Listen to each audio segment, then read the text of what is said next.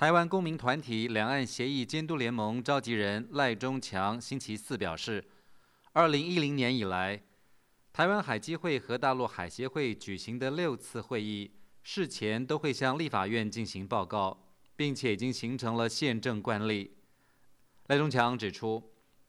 台湾陆委会主委王郁琦和大陆国台办主任张志军计划在春节之后会面一事，也应该比照办理，接受民意的监督。如果呢，王郁琦主委打算在这个过年期间，利用立法院不开会的这段期间来进行王张会，回避国会的监督的话，这样就是破坏宪政惯例。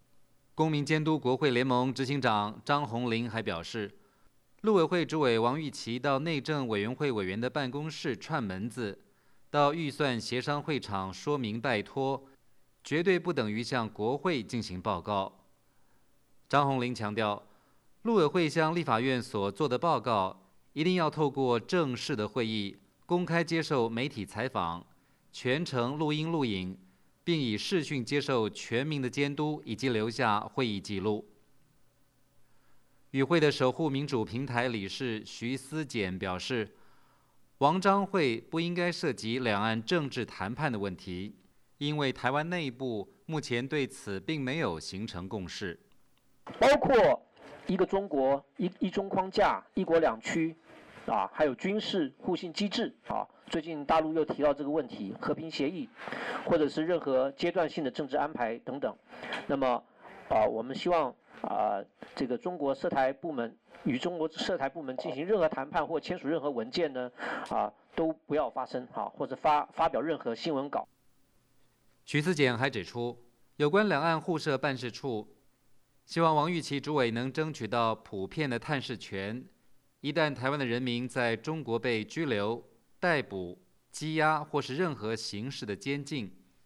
台湾代表将有权前往探视并委任律师。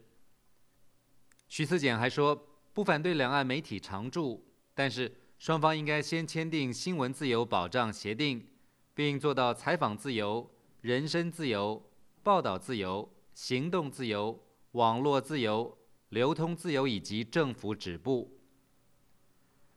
针对公民团体的疑虑，陆委会主委王郁琦表示，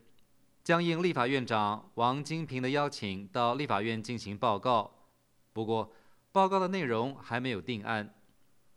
王郁琦还指出，有关和中国大陆国台办主任张志军会面的时间、地点和议题也都还没有确定。王郁琦稍早还告诉媒体，王张会并没有规划两岸领导人见面的议题。不过，王郁琦曾经表示，亚太经济合作会议是马习会适当的场合，而今年的亚太经合会将在北京召开。王郁琦还强调，他和张志军的会面称谓并不是太大的问题，双方之间的互访也没有任何条件交换，互访的目的就是希望增进彼此的了解。台湾陆委会主委王郁琦和中国国台办主任张志军今年10月首次在印尼举行的亚太经合会碰面，并达成未来互访的共识。王郁琦如果访问大陆，将成为台湾第一位访问中国的陆委会主委。以上是美国之音特约记者张永泰从台北发来报道。